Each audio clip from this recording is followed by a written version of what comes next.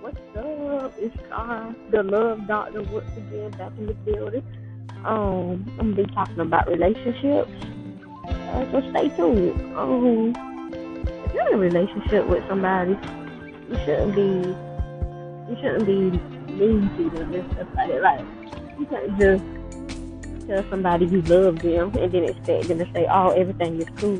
And in some most cases, a guy can tell a girl or a girl can tell a guy that they love him, and they're gonna drop the whole argument of what they were arguing about or trying to get their point across about. Love is an action word. It's not. It's not a word to be used just to calm somebody's nerves. You can't just say you love somebody and then don't mean. I mean, I can tell somebody I love them and then don't mean it. You feel me? I can tell somebody. I can tell somebody anything. A relationship takes work, and you gotta invest your time and energy into a relationship.